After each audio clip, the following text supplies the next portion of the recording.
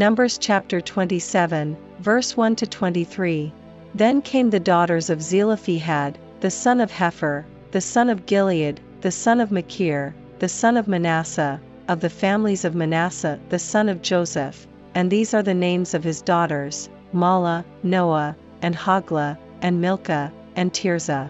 And they stood before Moses, and before Eleazar the priest, and before the princes and all the congregation, by the door of the tabernacle of the congregation, saying, Our father died in the wilderness, and he was not in the company of them that gathered themselves together against the Lord in the company of Korah, but died in his own sin, and had no sons.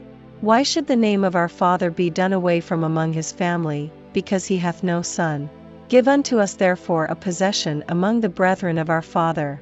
And Moses brought their cause before the Lord. And the Lord spake unto Moses, saying, The daughters of Zelophehad speak right. Thou shalt surely give them a possession of an inheritance among their father's brethren, and thou shalt cause the inheritance of their father to pass unto them.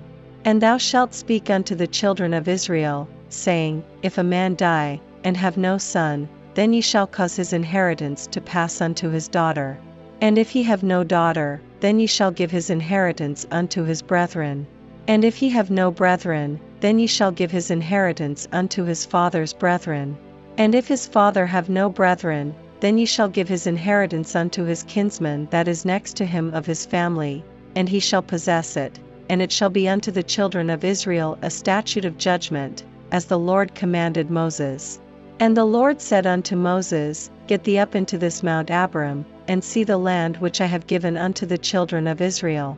And when thou hast seen it, thou also shalt be gathered unto thy people, as Aaron thy brother was gathered. For ye rebelled against my commandment in the desert of Zin, in the strife of the congregation, to sanctify me at the water before their eyes, that is the water of Meribah in Kadesh in the wilderness of Zin. And Moses spake unto the Lord, saying, Let the Lord, the God of the spirits of all flesh, set a man over the congregation, which may go out before them, and which may go in before them, and which may lead them out, and which may bring them in, that the congregation of the Lord be not as sheep which have no shepherd. And the Lord said unto Moses, Take thee Joshua the son of Nun, a man in whom is the Spirit, and lay thine hand upon him. And set him before Eleazar the priest, and before all the congregation, and give him a charge in their sight. And thou shalt put some of thine honor upon him, that all the congregation of the children of Israel may be obedient.